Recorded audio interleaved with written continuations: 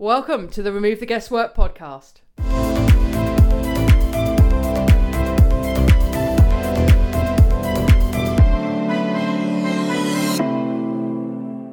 Hello there. Welcome to the latest edition of the Remove the Guesswork podcast. I'm Leanne Spencer, your host.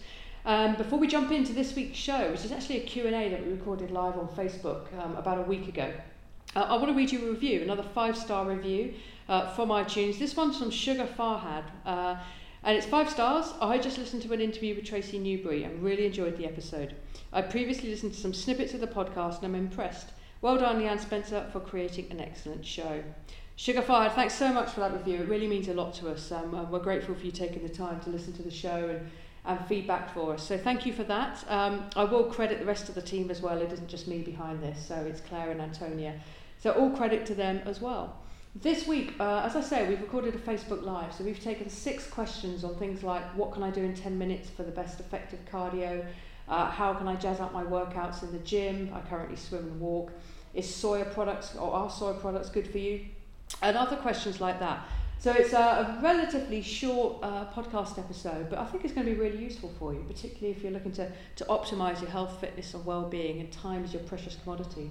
So I will hand over to Antonia and I, recorded about a week ago. Enjoy the show. Okay, first question then is from Tracy. Is honey okay to eat? I've heard it turns straight to sugar in the body. Does eating good quality honey make any difference, or should it be avoided completely? And is agave syrup any better, or does it have the same effect? Okay, right, now I can answer. So the answer, the way I see honey is there are different types of honey. So you've got the raw honey, which is good in moderation because it has a certain degree of antibacterial properties. It can help with your immune system and so on. So raw honey is good in moderation. What I would stay away from is probably the commercial honey that you see in the supermarkets for $1.99 or whatever, because that is just, actually I don't really know if it is honey. They say it's honey, but God knows what it is. And so I would stay away from that completely, because it is just basically like having refined sugar in your tea or over your porridge. Agave syrup, again, I would probably stay away from it. If I need to sweeten my porridge, I probably would go with the raw honey. And again, not too much of it, not like going with half the bottle across your porridge. Probably a spoon or 2 spoons of raw honey. That would be my answer about honey in moderation.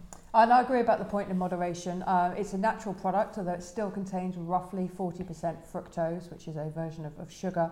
Nevertheless, it is a natural product, so I would say in moderation. If you're having small amounts of it infrequently, then that's absolutely fine. What can mitigate the blood sugar spike, though, that the fructose will cause are a couple of things. One is doing some fasted form of cardio exercise before you have the honey, or indeed anything that's refined carbohydrates or sugar-based. So if you do a fasted workout before perhaps perhaps not an ideal breakfast, or a breakfast where you want to have something as a treat, just a 15-minute fasted cardio can be really beneficial. It doesn't have to be high intensity either, so it could be a jog, but it could also be some gentle yoga stretching, a walk, just getting the body moving, and that has so many other benefits as well. It can help reduce blood pressure, particularly stretching can help reduce blood pressure. It can help increase the parasympathetic dominance, which is more your rest digest. So it's a really nice way to kick off the day, or to preface a meal that is perhaps high in sugars, whether that's fructose or any other kind of sugar, in fact. And the other thing is to do some postprandial exercise. So if you have consumed a meal that's got sugars in, or it's refined carbs, or it's a higher calorie meal, postprandial simply means after a meal. So maybe having a short period of digestion, maybe 20, 30 minutes, and then going out and doing something like a 30-minute walk, just something gentle. That could be really beneficial as well, because what it's all about is maintaining stable or relatively stable and consistent blood sugar levels. So a meal, even honey, or a meal that has refined carbohydrates in, or take a jacket potato, for example, that's going to send your blood sugars very, very high and consequently dump you down lower than your baseline. So you'll get very erratic energy levels. So to mitigate that, postprandial exercise can also be really beneficial. So that's what I would say about that. And just to add to that as well, if you're having honey or any kind of product really, natural and organic is always best. There are lots of really good quality honeys around, and there are lots of benefits, and it tastes nice and it can sweeten things up. So the answer is in moderation really, but mitigate with postprandial exercise and some fasted cardio first thing in the morning. And that way you can help manage your blood sugar levels. Anything you'd add to that? No. Okay. No. Thanks for that question, Tracy. You No, have it's a got good another question. one, which Very we'll ask. Becca asks, if you only have 10 minutes, what's the best cardio workout to do, not including running? Go for it. So Becca said Tabata, and which is a form of high-intensity interval training. And Can you explain what the Tabata is? So yeah, it is basically a protocol invented by a guy called Tabata. He's a Japanese guy, and the protocol works 20 seconds on, 10 seconds rest. But the way, I posted something earlier this week on HIIT, or high intensity interval training, including Tabata, because in my experience and what I see people do, other personal trainers in the park, when they say they're doing a high intensity interval training, it's usually not really following that protocol of high intensity interval training well or good enough, because in order to have actually the benefits from this really short, intense workout, you really have to go hard. You have to go to 80%, 90% of intensity, and it feels very, very uncomfortable, to the point that some people may even feel sick or actually do vomit, because that is the sort of level of intensity we're talking about in order to see the benefits of this really of this workout. Because at the end of the day, if you do this sort of high intensity interval training, yes, you will benefit hugely from only doing 10 minutes of it, or even just 4 minutes, but obviously you have to include the warm-up and then also to cool down. So don't go straight into high intensity interval training if that's your sort of thing. You have to warm up properly, and then you have to also make sure you cool down. And the other thing is also, because you go out, so just to step back a little bit, in my early days as a personal trainer, I asked one of my clients, I can say that now because that particular client is no longer with us, I trained her and I introduced her to Tabata, and I said, yeah, I would like you to do burpees in 20 seconds and you have 10 seconds rest. And she managed about 4 burpees, and I said, well, this is not how it's supposed to be working. You should be doing as many burpees as you can in 20 seconds. So we're talking about at least 15 to 20. So this is really, really kind of really intense. But the other side, the other thing to remember when you do this sort of high intensity is form. A lot of people, because they get tired and they lose form, and then all of a sudden they injure themselves, they get lower back problems, or they pull muscles, or that sort of stuff, because it's not for beginners as such. It is a crazy thing at the moment. It's very fashionable to be doing HIIT. Everybody does HIIT, but most people do it not to the right levels of intensity, or if they do it, they don't have the proper form. So I just want people to bear in mind that if they throw themselves into this type of exercise, that it just remember, okay, warm up. Do I have the form to last 20 seconds? And am I pushing myself hard enough? And if you do all of these things, then yes, Tabata or any form of high intensity interval, it doesn't have to be necessarily 20 seconds on and 10 seconds off. It could be 30 seconds on and 30 seconds rest, or 30 seconds on and 1 minute rest, depending on how fit you feel. But so HIIT is definitely one way of doing exercise if you only have 10 minutes. But I would also say that instead of always focusing on cardio, what about strength training? I mean, you don't need to have. That's what I was going to mention. You don't have to always do cardio, and especially for us women, we need to do strength training. And if you only have 10 minutes, if you walk a lot anyway, and I know, Becca, you do because you've said so, if you do a lot of walking, there's probably not so much the need of doing more cardio. I think I would probably focus more on strength training, and you can do compound exercises in 10 minutes. So compound by meaning, moving several muscle groups in your body. So squat and use something to press up, like a water bottle, squat, press up, that sort of movement.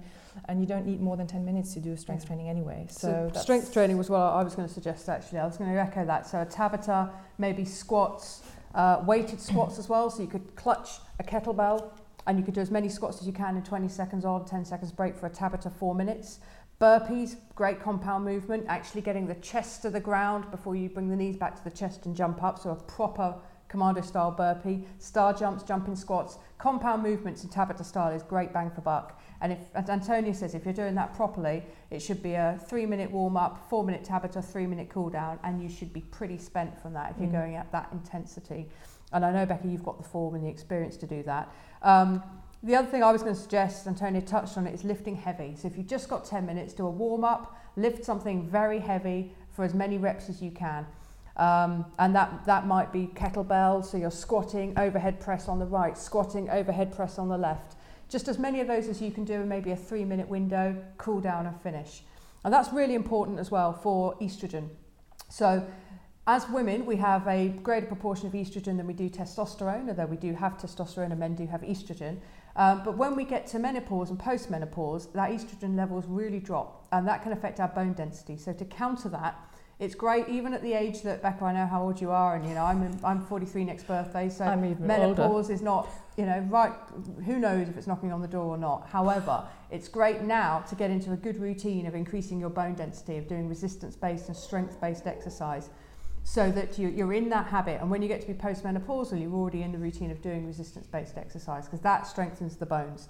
Very important as you get into 50s and onwards. So that's what I suggest for a 10-minute window, but great question. I'm sure it's going to be useful for a lot of people, so thanks for that. Question number 3 is from Rebecca West, my old pal from school. She says, I swim or walk every day, but would like another activity that I can easily add into my gym workout in under 30 minutes. I am a gym member itself, but I'm a bit intimidated by the weights and other equipment. So I'll grab this one first. I would suggest, if you do a lot of walking and swimming, fantastic forms of exercise, but I would try and get your heart rate up doing something, and it might not be 30 minutes, it might be much shorter than that. And we've already talked about Tabata, we've talked about lifting heavy, but perhaps you can do something that, if you're confident about your form, that's very, very slow. So maybe you take a heavy weight and you just do a very, very slow squat and come up again very slowly, and just do a handful of reps of that. So you're putting the body, the time under tension in the muscle group is quite high. So you're not going down and up, but the time under tension is very slow. So there's a lot of resistance that the legs are having to do in that particular exercise. Equally, you could reverse that and go fast and explosive. So you're lifting something pretty heavy, you're squatting slowly and standing back up really quickly. That's the kind of thing I'd suggest. So I would focus on getting your heart rate up and doing something like that. A weightlifting would be really good for you as well, for the reasons that we've just discussed about estrogen and bone density. But for me, heart rate, I think if you're walking, fantastic form of exercise, and a really great way of getting energized and increasing overall mood as well. Swimming, ditto, but something that gets your heart rate up would be my suggestion. And by all means, get in touch if you want a bit more detail in exactly how you can do that. But weightlifting would be my suggestion. Doesn't have to be heavy. It could be light weights, high reps. So a 3-kilo dumbbell, and you're just repping as fast as you can on the bicep curls, repping out shoulder press.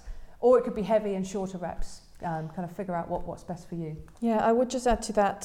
So if you're a bit intimidated by the gym, you don't have to go to the gym. Actually, you can just do that at home as well with your own body weight. So, and I think if you can manage your own body weight, you're pretty strong. I mean, anyone who's done a yoga class, will know that maintaining your own or holding your own body weight is it is hard. It's challenging.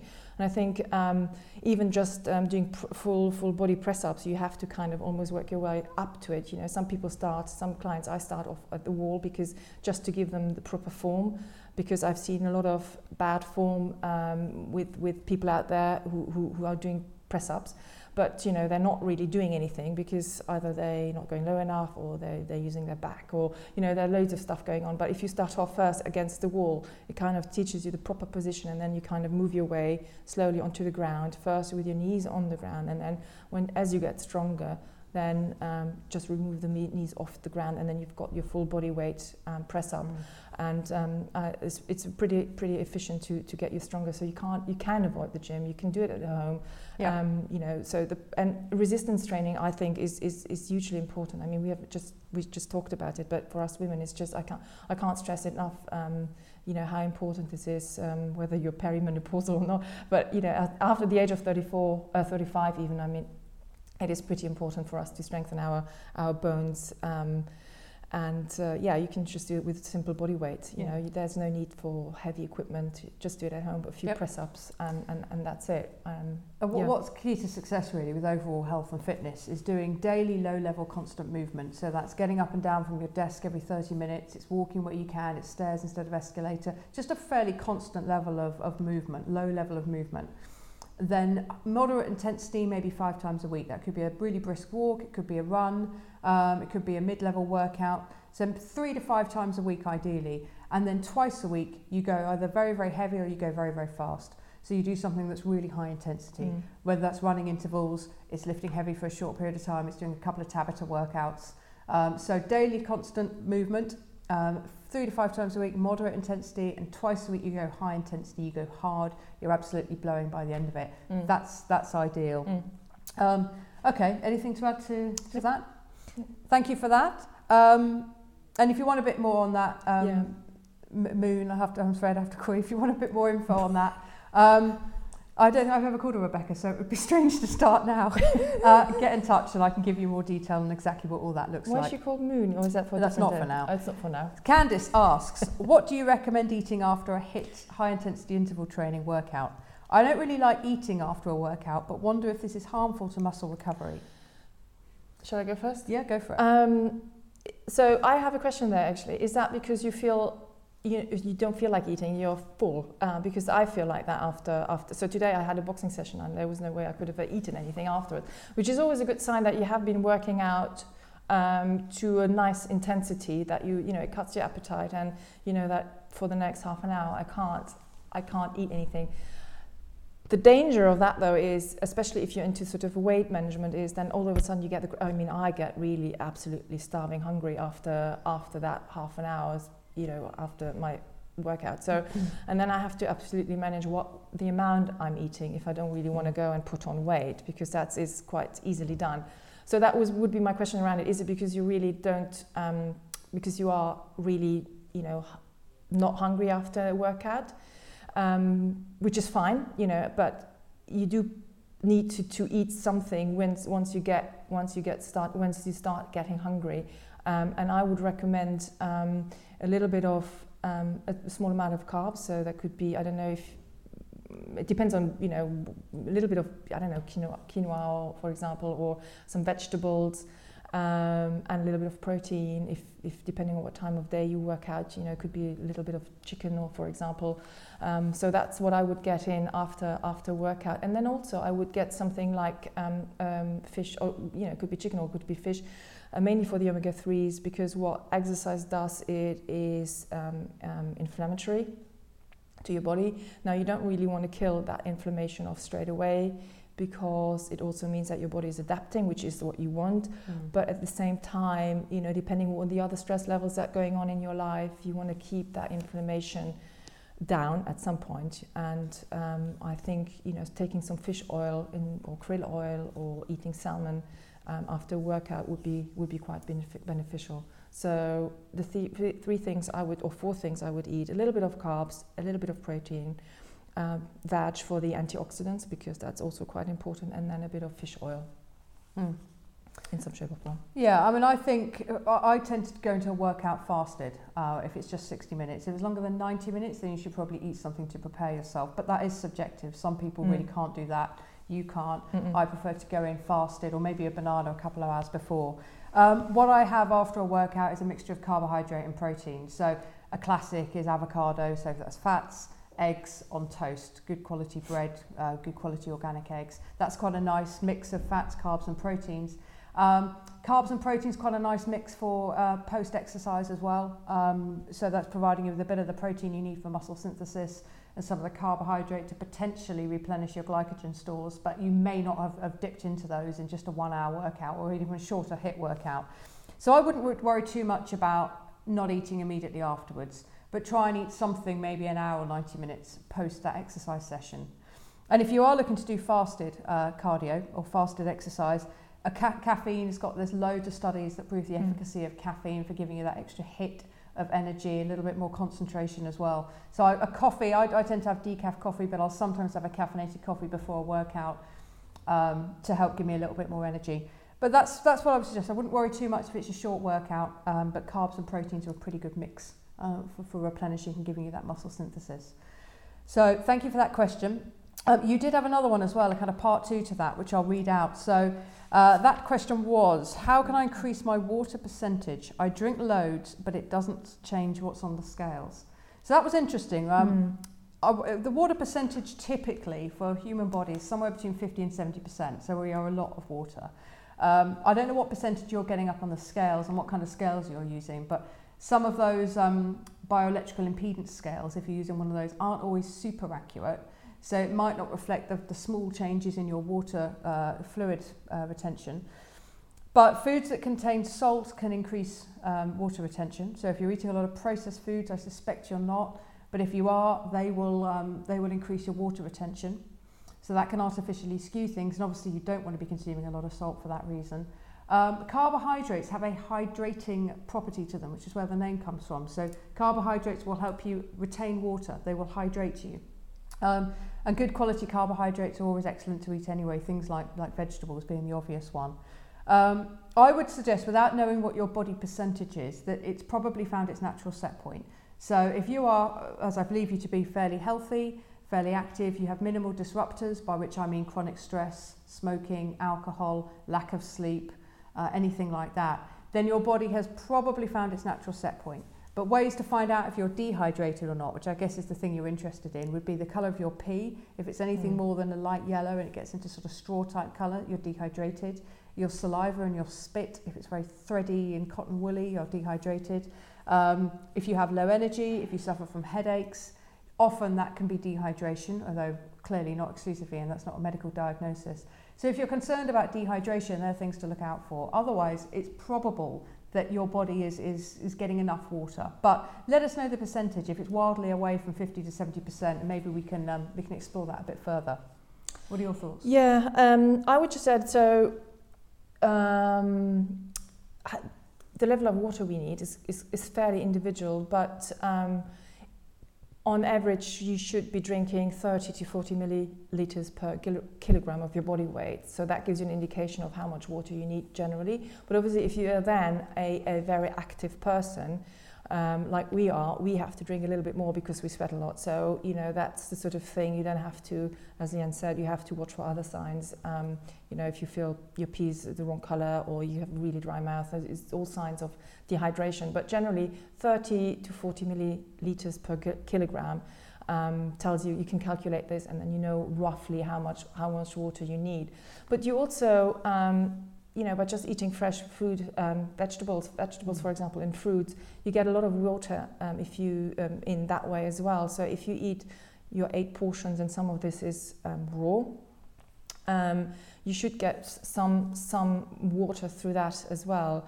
And then obviously, if you want to drink some herbal teas, if you're a bit like me, there's only so much water I can drink. I find it boring after a while, so I switch over to some herbal teas to get a little bit of taste, to make it a bit more interesting.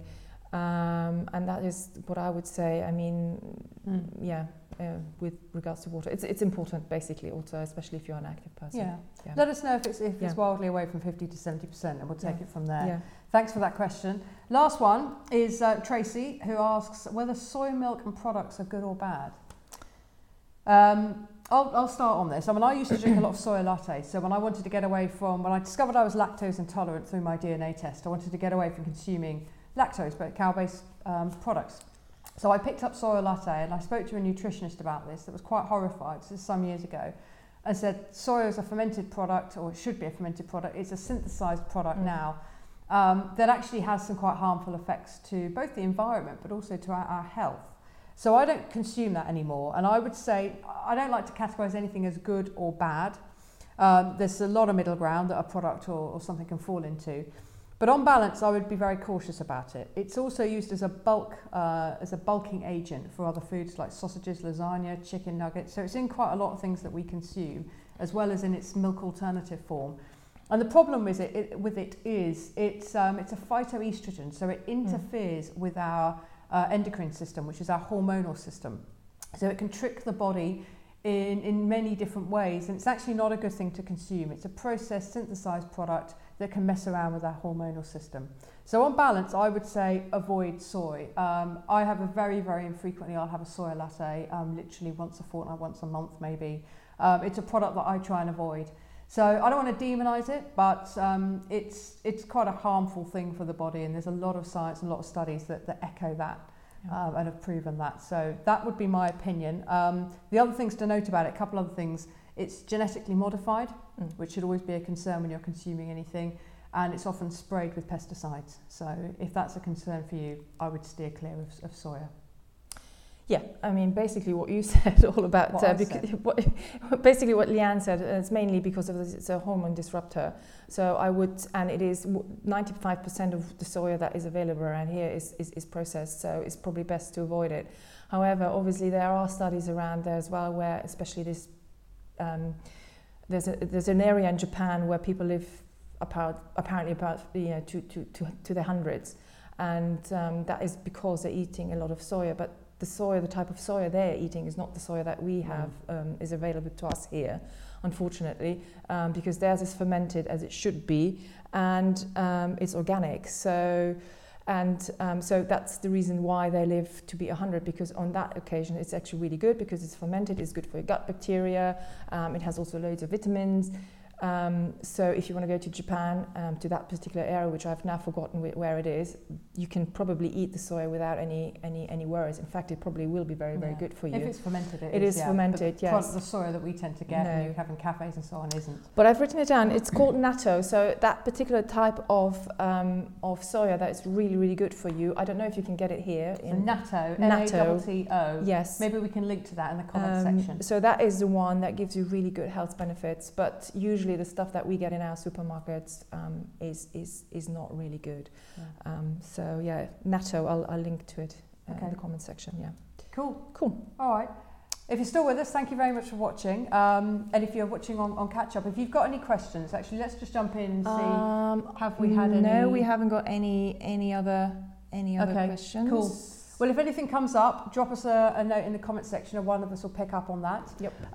If you jump onto the website, bodyshopperformance.com, and you'll see on the homepage a little banner that says take our test. That's a Health IQ test. So we'll ask you 24 questions around your sleep, your mental health, your energy, your body composition, your digestion and your fitness. And it will give you a little email at the end to tell you which areas we think you should work on. Very quick and simple to do. So jump on and do that. You'll notice that we've got microphones, so we're recording as well for our podcast, which is called Remove the Guesswork, and you can find that on iTunes or stream through our website under the resources section. This episode will go out next week if you want to catch up on audio. And if you think this has worked, if it's been interesting, let us know. And let us know if you want to see more of this format, and we will continue to do it. And that's it for now. Thanks very much. Bye. Bye-bye. Bye-bye.